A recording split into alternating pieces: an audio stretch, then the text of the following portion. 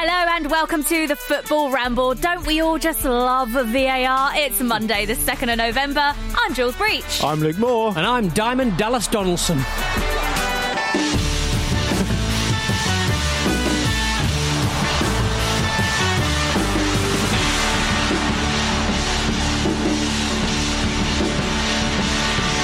I'm glad you know your name, Luke, because you're not Anchorman. You didn't read what's in the doc, which says I'm Jim Campbell. I know. The attention to detail is absolutely abysmal.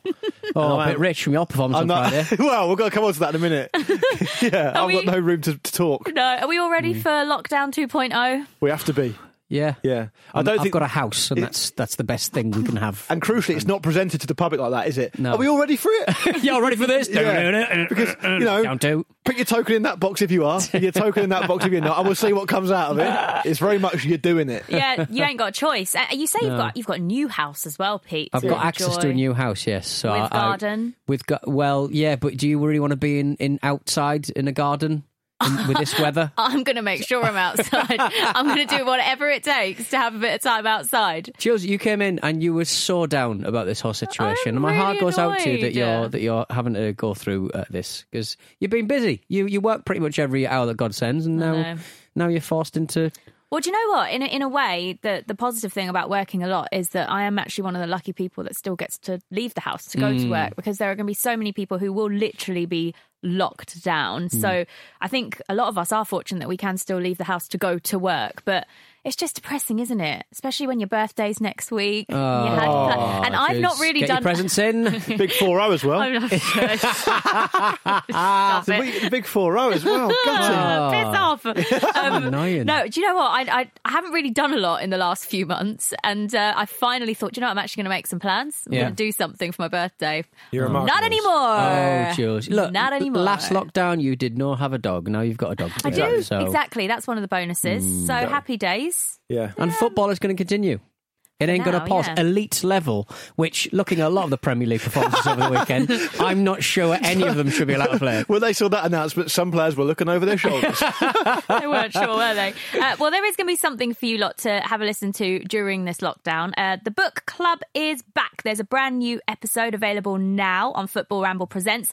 Kate Mason sat down with Matt Piper, the former Leicester and Sunderland winger who had to retire at 24 after a series of horrible injuries. And there's a fascinating story, so please do listen. His book that he wrote in collaboration with 442's Joe Bruin talks about the highs of scoring at Filbert Street for his hometown club and the crushing lows that followed his retirement. It's a fascinating and at times heartbreaking story as well, which Kate tells brilliantly alongside Matt and Joe, and they're both so open and honest. So please do give it a listen. It's the book club. It's out now. You can search for it by searching Football Ramble Presents in your podcast app.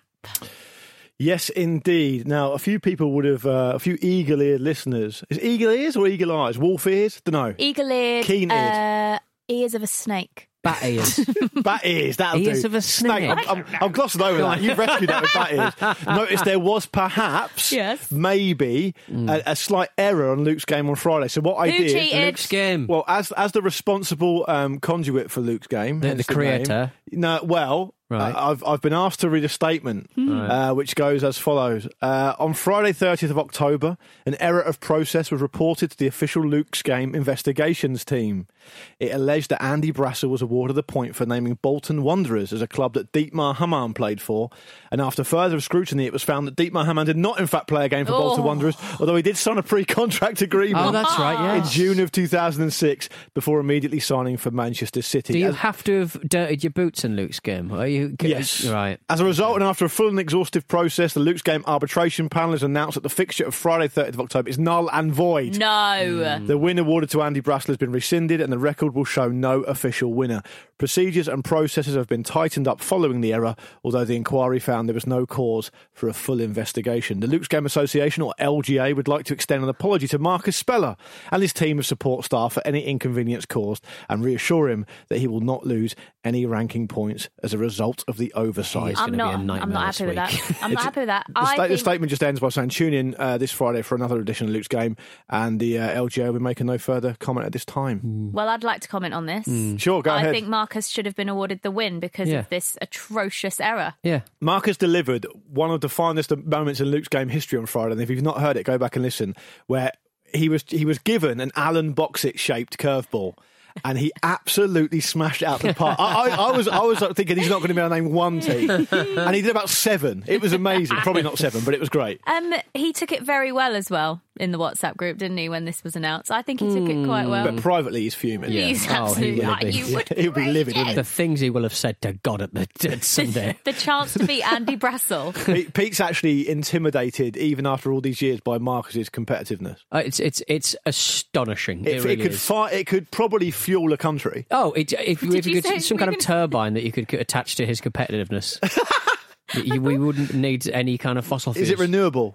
I don't know. Well, yes, it is, yeah. I thought you were going to say it could fart a country there, Luke. Could do. Probably could as well. Probably could. Should we get to this weekend's elite football then, Pete? Because there was an elite performance from the referee at the Tottenham Hotspur Stadium. What on earth happened in this game? Spurs beat Brighton 2-1, but there was all sorts of strange decisions and things that shouldn't have happened. Wild. So, but my takeaway was, so that's why referees don't look at the monitor themselves, because they don't know what they're fucking looking at. Like, seriously, let's talk about the first penalty, the Harry Kane one, to start with. We'll go chronologically with this.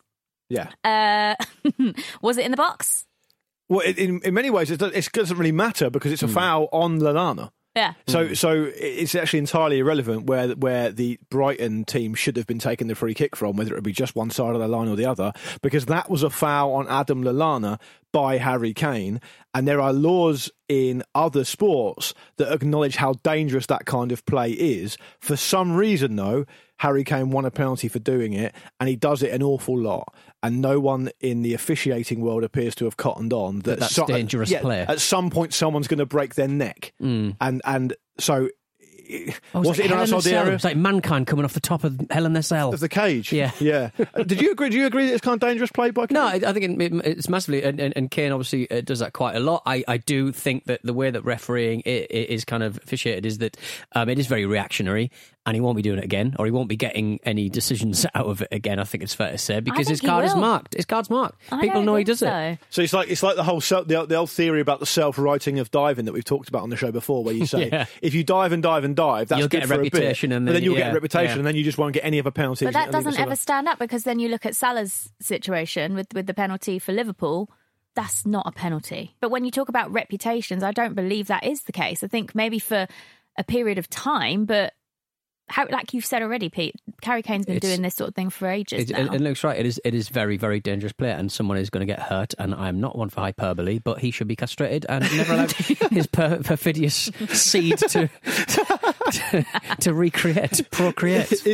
And if you look at, say, rugby, you can't touch a player when they're in the air catching the ball. You look at NFL, you can't touch a kicker, because when he's kicking through, they kick it with such velocity they're actually off the ground. You can't touch them. They're all well protected. There are laws in I mean, it's a slightly different. It's probably a bit of a fool's errand comparing sports too much, but I think it's a decent example in this case.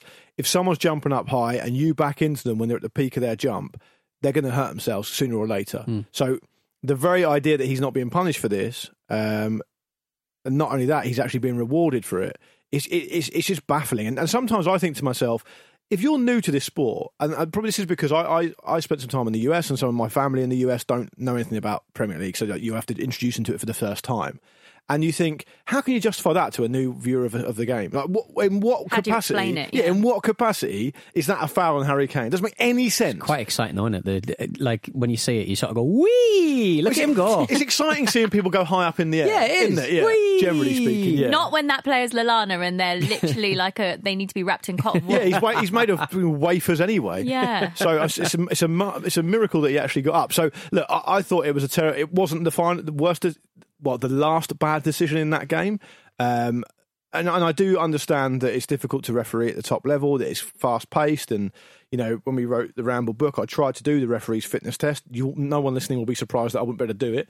I wasn't able to do it. It's hard. But to get decisions that wrong, it's just not right. It's got to be stopped. And that foul on Højbjerg in the build-up to Brighton's goal, I mean, even you Jules, who are the most one-eyed Brighton fan I've ever met. I've got two eyeballs right now. Look at them; they're staring at you. But what did you think about that? It's 100% a foul. It's actually laughable that's not given as a foul on Højbjerg, and that Spurs didn't have a free kick. I mean, I'm obviously pleased because I wanted obviously Brighton to win the game or get something out of it, and to get that equaliser at the time, it looked as though Brighton could have got something out of the game, and we're getting back into it. And I love Tariq Lamptey. Everyone knows how much I love him and his adorable little face. He looks like he's used the Snapchat filter too much. Let him turn you into a baby. He was like when your mum used to say, "Don't look at the telly too much because your eyes will go square." He's been using the baby Snapchat filter too much. So my mum used to say, has gone baby. If I made a horrible face or whatever, I'd sometimes just say that, Mum, that's just my That's just your face. My mum would say, wind's going to change. The wind will If change. the wind changes, it stays like that. So you reckon that Tariq Lamptey's wind changed when he was on being Snapchat. cute? Baby, yeah. But I actually do genuinely reckon the referee looked at his face and thought, No. I can't take that goal. It was a nice finish. It was a good goal, face. but Spurs looked a bit shell-shocked. I couldn't tell whether that was just a reaction to the foul or just indicative of a Spurs team would just switch off at really important times. No. And at a time where the Premier League's up for grabs, I would say. People aren't putting in performances, and this season is the season for the chasing pack to take a crack at the title. Teams need to step up, because if Southampton get anywhere near that fucking title, I'm retiring. I'll be fuming. But you're right, Pete, in that case. It looked to me a bit like Spurs in that. I mean, I know they end up winning the game, and Gareth Bale scores the winner, which is a big moment for lots of different reasons. But you're right, Pete. I think when the players saw the foul, they thought, well, it's obviously a foul. Yeah. And I wondered whether they thought, well, that's just going to be disallowed at some point. And they weren't quite intense enough. But one thing we should say, though, is that this isn't a VAR problem. Because a VAR in this case just gives you the opportunity to review something. If you are a referee that's so bad, or a VAR official that's so bad, whatever it may be, that you don't know what you're looking at, then there's no technology in the world that can help you. If you are at the top level of the game and you look at that challenge on Højbjerg and you don't see a foul upon second, third, fourth viewing, no one can help you. No, and I think the thing is as well is it shouldn't even have to go to VAR. When you look at the referee, he has literally stood right there. Yeah. He has stood almost next to where the foul actually happens. He's stood next to Højbjerg at the time. It's just, it amazes me that isn't given as a foul.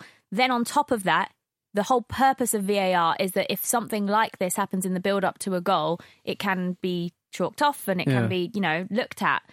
Did he sort of did he overcomplicate things, the referee, looking at it and seeing that the ball was touched by the defending player to a certain extent?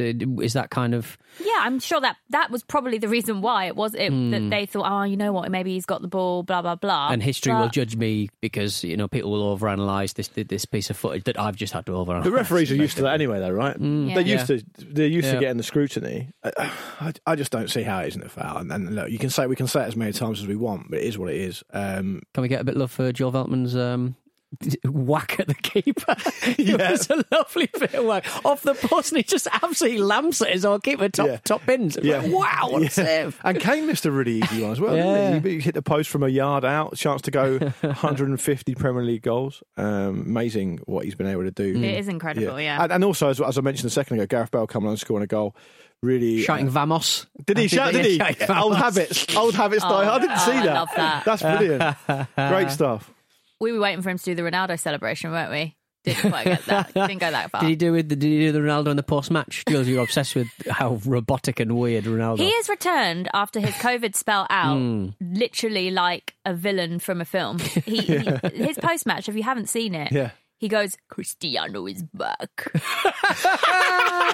And gives this really awkward, sideways look to the side and then back to camera, like he doesn't know who he is or where he is, like an actual robot. And he also 100% feels like the deeper his voice, the more manly he sounds. So he puts it on like a wrestler, like Macho Man Randy Savage kind of definitely. thing. But on the Bale's beef isn't with Cristiano though. Bale's beef is with the whole club at Real Madrid, and just with Spain in general. Yeah, I enjoyed what Mourinho said after the game. I mean, Mourinho has gone. I mean, the thing about Mourinho is he has just recently discovered Instagram, as we mentioned last week, and he's attacked it with the intensity of the convert. It's like a born again Christian, right? It's my favourite thing. They get massively into it. I love it. He is just mad for it, absolutely mad for it. It's like he can't wait to get his Instagram post up as soon as the game's finished. His little video at the end, and I love the fact he went, I'd also like to say congratulations to my colleague Potter. Potter? Colleague? Potter? A colleague as well. Yeah. Is he a colleague? I mean, it's technically Do you take that as would Graham take that disrespectfully, do you think? Nah, I think Graham wouldn't mind. He's too mild-mannered. Graham won't be on Instagram anyway. He won't have seen it. No. But I did notice that Potter was trending after the game, and I did not pay $14.95 to watch it. So I was thinking, oh God, what's he done now? I was thinking, it's probably the team news, because I think that shocked everyone, seeing Matt Ryan benched, no Neil Maupay, no Aaron Connolly. I still don't understand it. I'm still confused now. What were the reasons given? Graham Potter just said tactical reasons for leaving Maupay out. They tactically pissed me off. I mean, what? It just doesn't make any sense to me. But anyway, and Robert Sanchez, the goalkeeper, I genuinely don't know anything about him. Yeah, and I'm a Brighton fan. I think he played against Portsmouth on loan last season, but I didn't click it was the same guy. No, I mean, literally, I was like, who is this? He was on loan somewhere else, wasn't he? But anyway, so he says it's tactical reasons. Who knows? I'm sure we'll eventually find out whether that's the case or not. But before we move on to another game, Pete, can I just get your take very quickly on the fact that Mourinho's announced himself as a Safari browser man? Yeah, I mean, having an iPhone and inhabiting the iOS universe, you're kind of cajoled into using Safari. I've not replaced my Safari browser with Chrome on my mobile daily driver, but the first thing I do is I go in and say default browser Chrome. Yeah, what on your phone? Yeah, right. Okay. I'm Safari. I don't. Yeah, I'm Safari. Yeah, I'm. I thought you'd be some kind of like new bespoke browser. What, you think I'd have sideloaded a third-party Opera browser? If I do anything on the computer, right, Pete sees it. He kind of calls me like a basic bitch. Yeah. Right, Mourinho does it, and all of a sudden it's fine. And on some Android browsers, on Android phones, you scroll down, you swipe down on your screen. What do you get?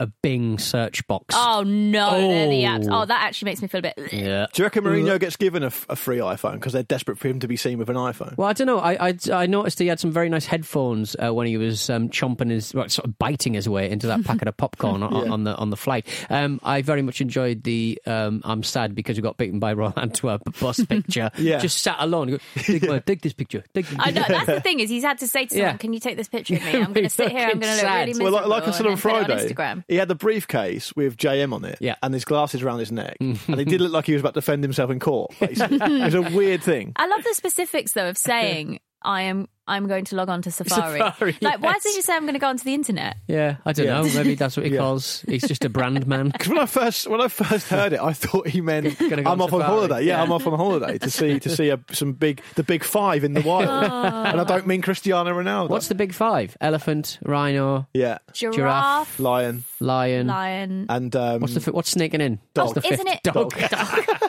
No, what is the fifth one? Isn't it Pablo, the French bulldog? No, it's not Pablo. I'm not sure. I don't know what the five are. Just maybe we'll talk about it. Hippopotamus? Yeah, probably. Do you reckon? Yeah. Nice, I reckon lovely. hippo. Yeah. Hippo, rhino, elephant, giraffe, lion. That would be what I'd go for if I was on a quiz show. The Fab Five. Yeah. There you go. I've made love to them all.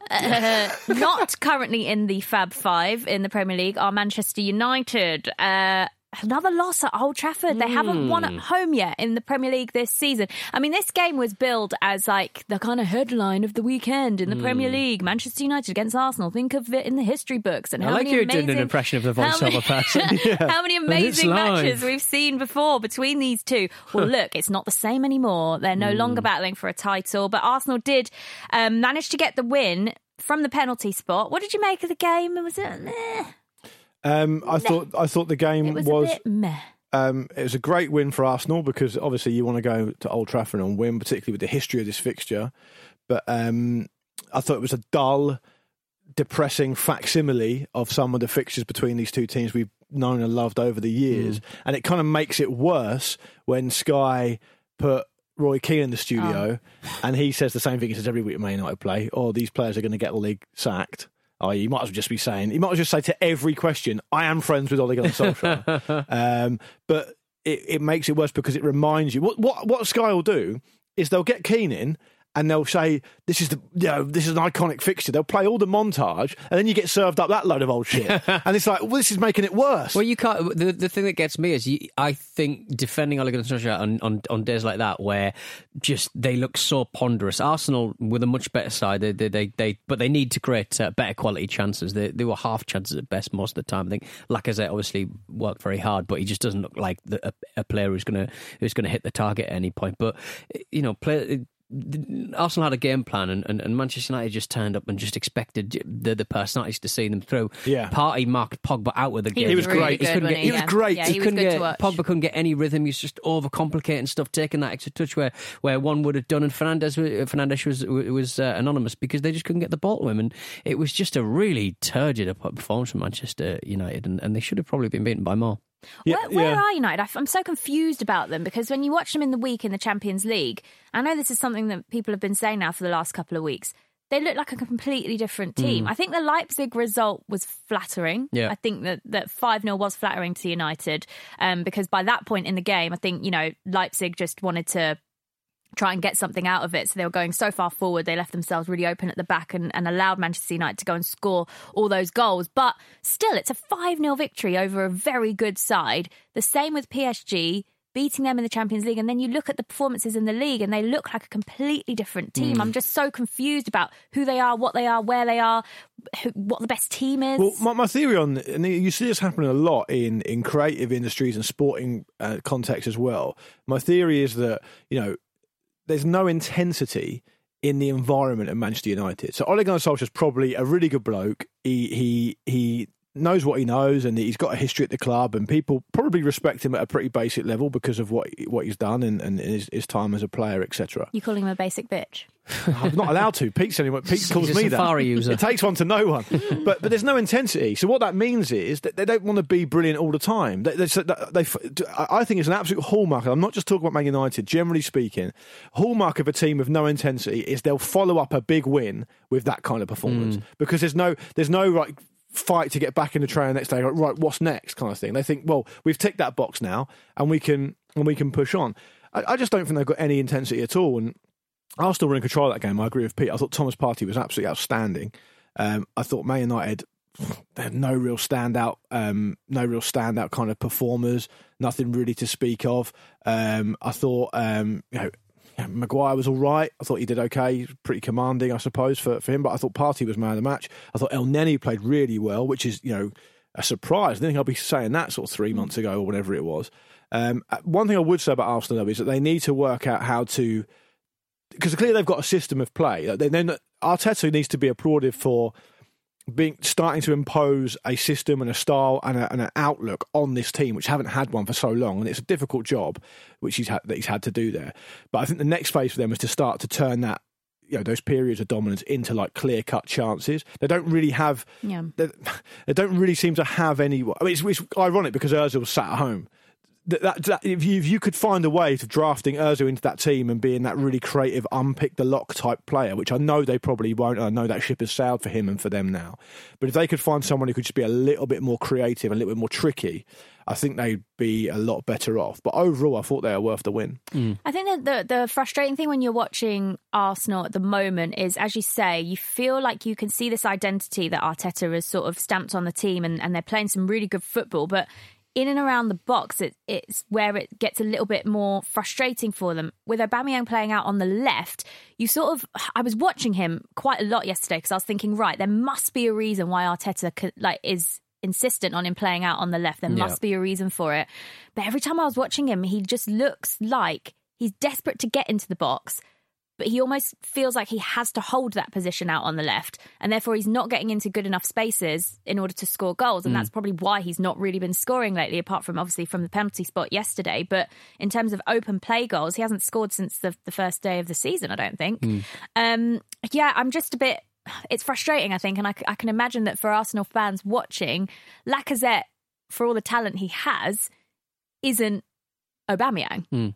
Yeah. Is it fair to say that they are trying to get their system right before they can actually start to express themselves? I think so. Give them a foundation to kind of build upon. I'm just. Have you got Aubameyang in your team? No, I don't. You haven't have you? Oh, okay, no, right. I just wondered why you were focusing. No, I mean, Jules, I'll tell you what. I'm really interested in why he's on the left, and because I just feel like he's much better down the middle. I don't know. Yeah. Maybe I'm wrong.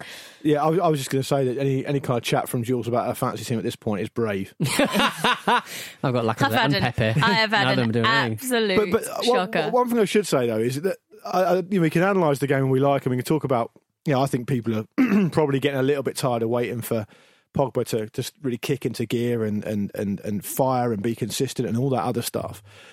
People are probably getting fed up with that. But I just really want to stress the quality of that game was just so poor. The tempo is so... And you wonder how much you can properly assess and critique the way that teams are playing at the moment because of the strange world we're living in. I mean, we came into work this morning and it's difficult to raise yourself and get that energy and really kind of make a really entertaining show because it's, we're living in uncertain times and people feel bummed out, as you've mentioned, about lockdown and all the rest of it. And footballers are human beings as well. We need to get that absolutely right. So I wonder how fair it is to assess these performances. But the intensity and the tempo is just so poor. And it's that just a game show of the football. Yeah. Are we in a elite level podcast? Both. In many ways, this is a tribute to that game. But it feels to me at the moment what we're seeing in the Premier League is either a mad goal fest where teams are just taking loads of chances and no one can defend, or this. And there's nothing in between. Are you Troy Deeney or are you Neil Custis? They were having a bit of a ding-dong. Oh, I loved that. That was good, wasn't it? Well, if I'm picking if I'm choosing a fighter, pick I'm back Troy. Pick Troy. Just on pens. I met Deeney in the flesh and he is gigantic. Oh, magnificent. And so is Neil, but in a different way. Can't wait for this. We're going to hear Luke's thoughts on Southampton winning yet again. And Pete's thoughts on Newcastle winning after the break.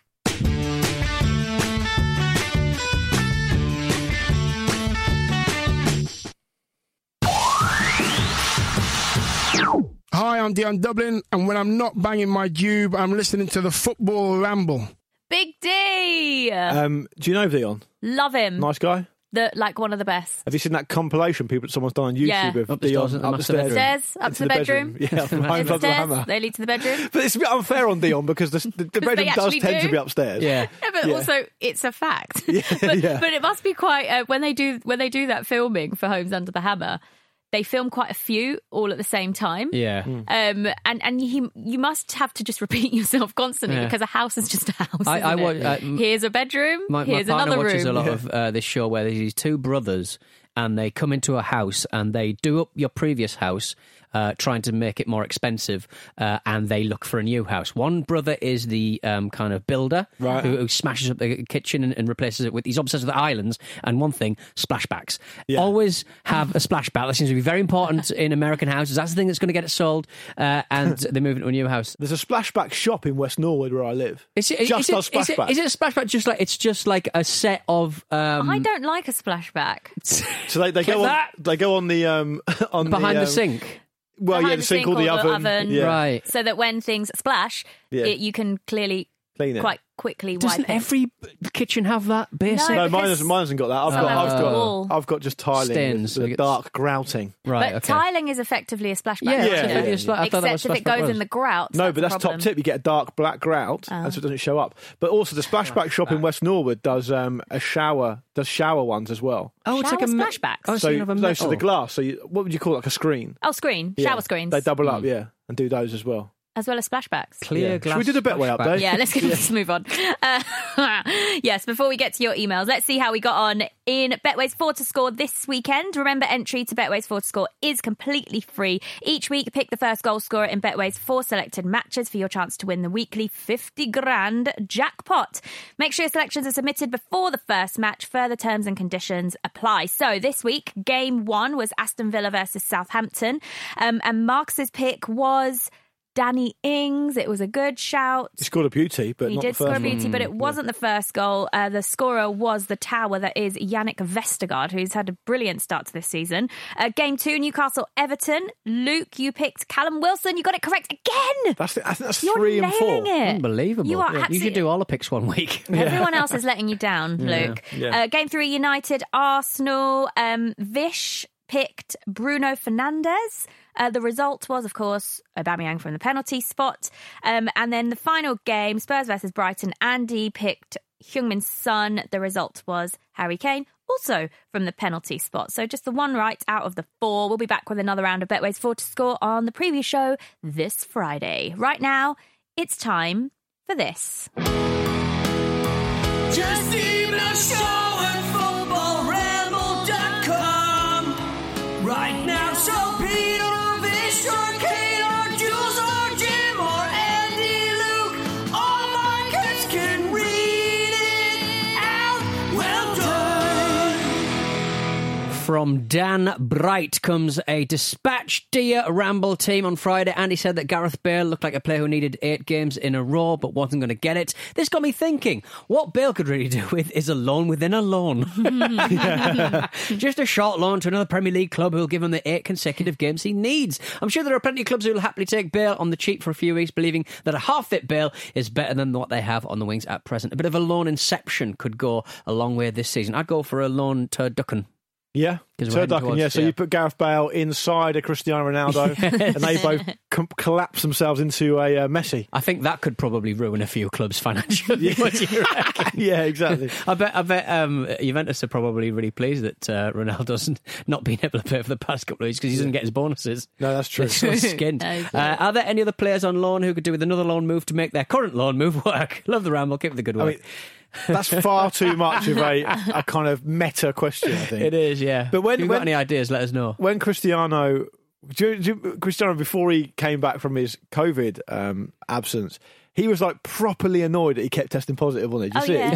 He kept like piping up. Oh, this is ridiculous. Yeah. It's like, well, you're having the test and you're getting tested positive. The rules do apply to you, Cristiano, despite some of your previous behaviour. You know? It must be so weird though if you're asymptomatic. Like if you haven't got any symptoms and you keep testing, you must be thinking like, seriously, what is going on here? Particularly if you're used to being at the top of your game athletically and being peak health and stuff. Yeah, it'd be difficult. Right, let's get to the next email. This is from Jay Farley, who says, hello, Ramblers, long-time listener, first-time emailer. Do that again, Jay. Yeah. I'll start with... We'll judge on his merits first. Yeah, that's true. Hear it first. I'll start with a massive thanks for the range of accents and entertainment from my homeland. I'm a Midlands man living in Melbourne, Australia. My first point of call is to stick up for the mighty fillet of Vish on his Aussie accent. Whilst Brassel seemed to think it wasn't great, I will wholeheartedly throw my support behind Vish. Very nice. Although not perfect, Vish's attempt was extremely good compared to many. Yeah, Brassel said it was sounding more like a New Zealand accent, which it didn't at all. I thought that was a really poor shout from Brassel. I'm terrible at accents, so I'll just say it was great, Vish. Well done. Completely unrelated to anything recently brought up on the Ramble, Jay continues by saying, I was working about 6 years ago in a cafe in Brighton. Ooh, my homeland. He says, a customer in a cast on his left leg had been chatting to me for about 25 minutes in an Irish accent before I realised it was actually Damien Duff. I tried in an Irish accent. Well, he's Irish. As he would call it, my voice. My voice. I tried not to let my realisation show as I continued our chat. He was at the time playing for Melbourne City. As an avid collector of power pods back in the day, having the man in both his Fulham and Chelsea kits, I could not believe how long it took me to actually realise who he was. Regardless, it seemed my offhand chat put him at ease and we talked for a long time, and he also tipped well. I wonder if any other listeners or you guys had encountered other players so far from home. You do realise he means Brighton in Australia, not Brighton. Oh, yeah. I think it's near Melbourne, yeah. That's a shame. I once saw Pat Nevin at a music festival. Oh, right, yeah. Yeah, he was knocking what about. What music festival? It was All Tomorrow's Parties. He was doing a DJ set. He was DJing? Yeah. I interviewed him at, Dark Horse. what's that very middle-class festival? V Festival? That's not middle class. Was it the one that all the celebs go to? Yeah, I guess so. Of course it is. It's Donaldson, isn't it? Mumford & Sons always headline. Who? Mumford & Sons. Who did you see? Just tell us who you saw. Latitude, I saw Pat Nevin. I interviewed Pat Nevin at Latitude when he was DJing, and we didn't talk a lick about football. Do you know, Jules, that Pat Nevin claims that when he was playing, he used to angle to be subbed off before full time so we could go and watch a gig or something. Seriously? I love Pat Nevin. He's a national Oh, he's so lovely. Yeah, I spent a lot of time with him at the Women's World Cup.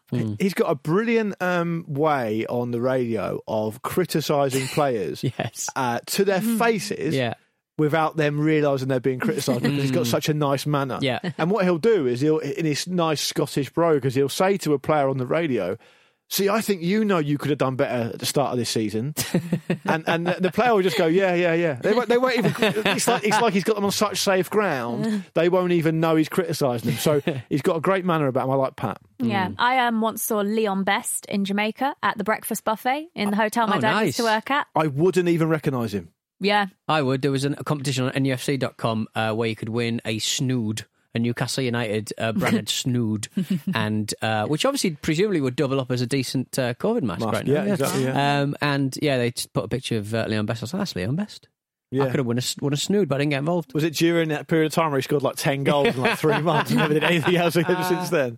FYI, he got an omelette. Did he? What was in the omelette? I don't know. I didn't quite see. I didn't get that close, but I did say hello because he was sat on like the table just over from me and my mum. And just the list of celebrities you've met in Jamaica. I know, there's quite a few. Sean Paul. Shauna Paul. Leon Best. Who else?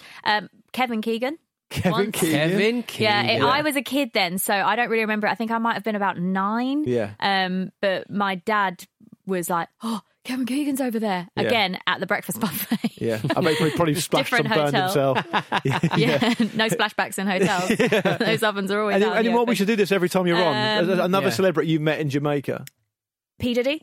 P. Diddy? P. Diddy. Yeah. Did you really? Yeah. Well, you met him? Yeah, I met him. What did he say? Met P. Diddy. So he just said hello and he gave me a T-shirt, a pink T-shirt. Well, It's like Gunnosaurus in many ways, isn't it? No, I was backstage at this concert and I'd been chatting to one of his dancers, who's a boy. Yeah. And do you remember he had those dancers? They were like younger kids in his videos. Do you remember them? I believe I was a we kid did see at them. the time. Yeah. And I was chatting to them backstage and he came over and just said, do you want a T-shirt? I was like, yeah, sure. How old were you? I was about 14, 15. Wow. Something like amazing. that. Yeah. See you for another one of those next week. I believe they were featured in the Bad Boy for Life. Bad Boy for Life video. Oh, okay. I remember that song, yeah. Want to know what the Jules met? Yeah. Hanging out with. There you go. Let us know if you've spotted any footballers or just random celebrities somewhere far from home. Right, let's talk about Southampton beating Aston Villa 4-3. This was an absolutely nuts game. I mean, I did not see the Villa come back. I know they didn't quite get anything out of it, but no one saw the Villa come up to the 93rd minute. But this was absolutely crazy. Vestergaard's a big boy, isn't he? I love him. Oh, big old... What a player. He's worth a follow on Instagram because apart from looking a little bit like... Can I have a look at him? If Jimmy Bullard had sex with Edison Cavani and made a baby. He's got the most chiselled face. Oh, yeah. It's just him. He's 6'6", and it's just loads of pictures of him in hotels where the shower head comes into his mouth. It's just him looking sad and glum. That's amazing. There he is in, I think, Armenia, and that's the one from Japan. So, yeah, very enjoyable. Very enjoyable. I mean, if he's 6'6", that happens to me, and I'm only 6'2" and a half. So he should. That's terrible. For I've him. never had that problem. He's got. Can I also ask if to Aston Villa, anyone representing Aston Villa that may or may not be listening to this show, and hopefully they are you going to give away any more fucking free kicks around the box to Southampton? It was the first time in ages I've been actually properly annoyed by a team for giving away stupid free kicks around that. I mean, it was endless. It felt to me, if I cast my mind back to that game now, that Southampton had about 14 free kicks that Ward-Prowse was able to take. It was so frustrating. That's the second one that he took, though. You're thinking it was almost identical to the first, just slightly further forward. And I wonder what the players and the keeper are thinking in that situation. They're thinking, surely he's not going to go the same way again. Well, some goalkeeping coaches I've heard will talk about the idea of not having a wall of bases, particularly. I mean, not necessarily for these type of free kicks because they're a bit closer in, but the ones that are a lot further out. Yeah, just get rid of the wall. You can see it a lot further out. It only takes the ball to hit the net once, and it will never happen again. What do you mean? For not having a wall? Yeah, for not having a wall. Yeah, maybe we should have had a wall.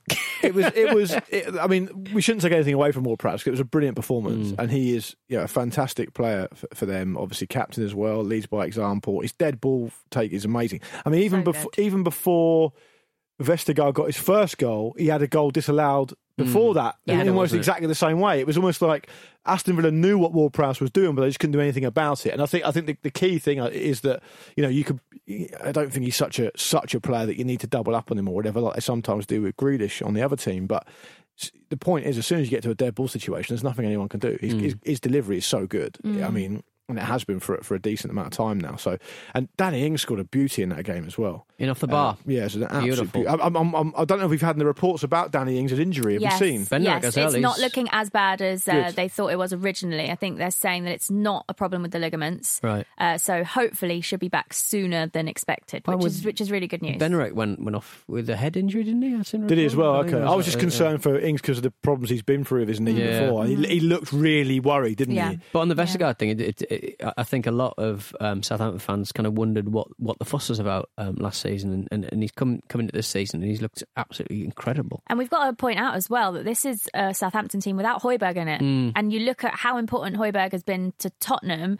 Southampton have been so impressive. They're in 4th in the Premier League table after that victory this weekend. And I've said it last week on Football Ramble that I think they are dark horses for the competition this year, and in a season where anything can happen. Look, I'm not saying they're necessarily going to make top 4, but I really do think that in terms of pushing for a European place, they are an outside shout to get there. For Villa, though, what have you made of them the last couple of games? Because they won their first 4 matches of the season. They've lost their last 2 and conceded 7 goals in the process. Yeah, and this is probably a bit of a natural writing of the standard level, because when they started, they looked brilliant. They had that crazy game against Liverpool where I know they dominated, and they seemed to have a lot of goals going from deflections, and it seemed to be one of those kind of lightning strike games. They follow that up with a win against Leicester at Leicester, which is difficult to assess, and then they get blown away by Leeds because Leeds are capable of that. And then this game where, I mean, it's finished 4-3, but it wasn't really a 4-3 game. I mean, Villa's goals came in the 93rd and 97th minute, their second and third goals. So, look, I think we're seeing a natural writing of things, but again, it's very difficult to assess where teams are at because of the environment we're all living through. I mean, Villa seem to be depending quite a lot on what is actually a kind of decent front 4, and you've got Grealish coming in off the left who can create and who causes teams a lot of problems. Ollie Watkins is a very, very good striker. I mean, I wouldn't be fooled by the fact that he's come up from the Championship. He's had Premier League quality evident for a decent while. And Barkley, who's come in and done really well. And then defensively, they're kind of a bit hit and miss. Sometimes they look great defensively, sometimes they don't look so good.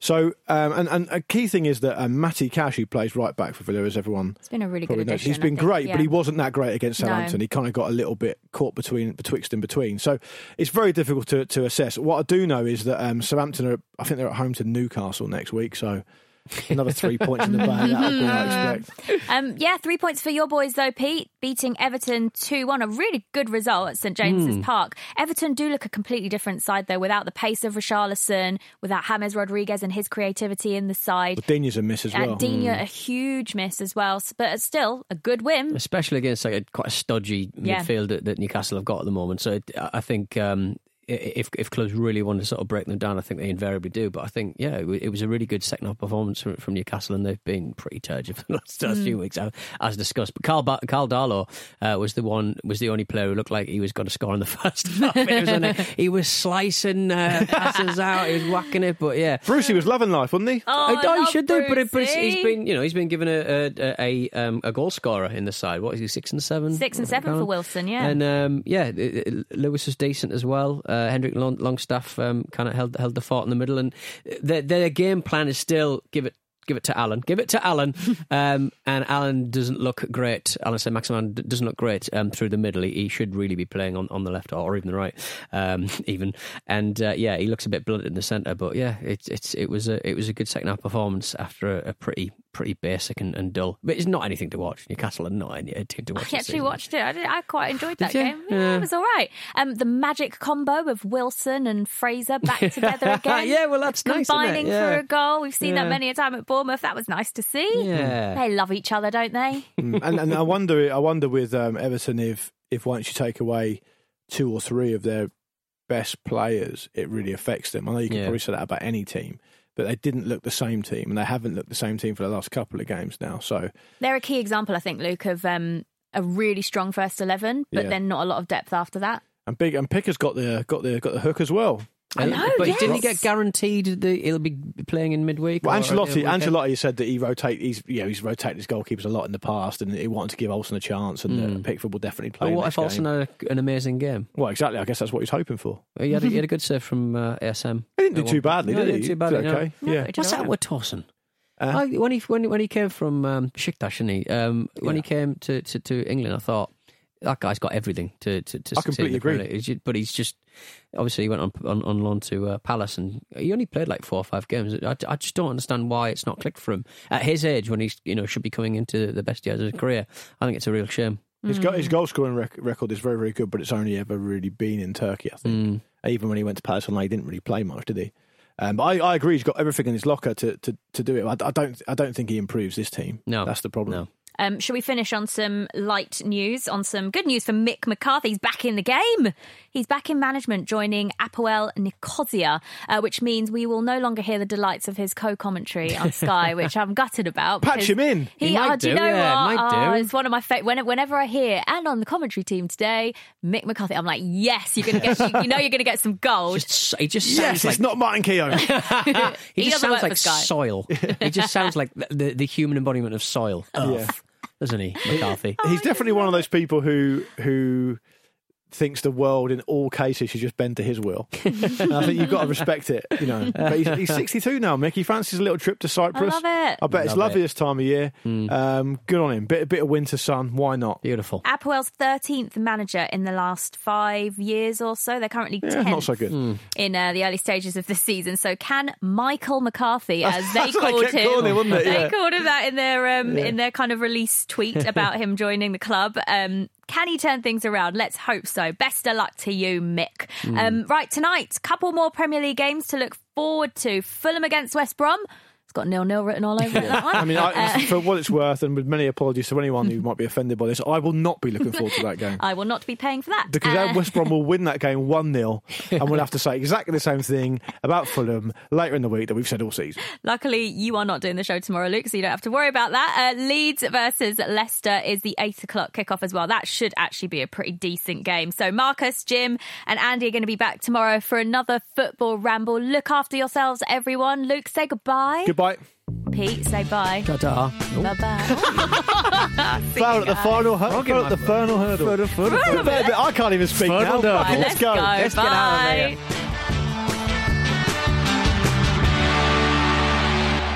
here. This was a Stakhanov production and part of the Acast Creative Network.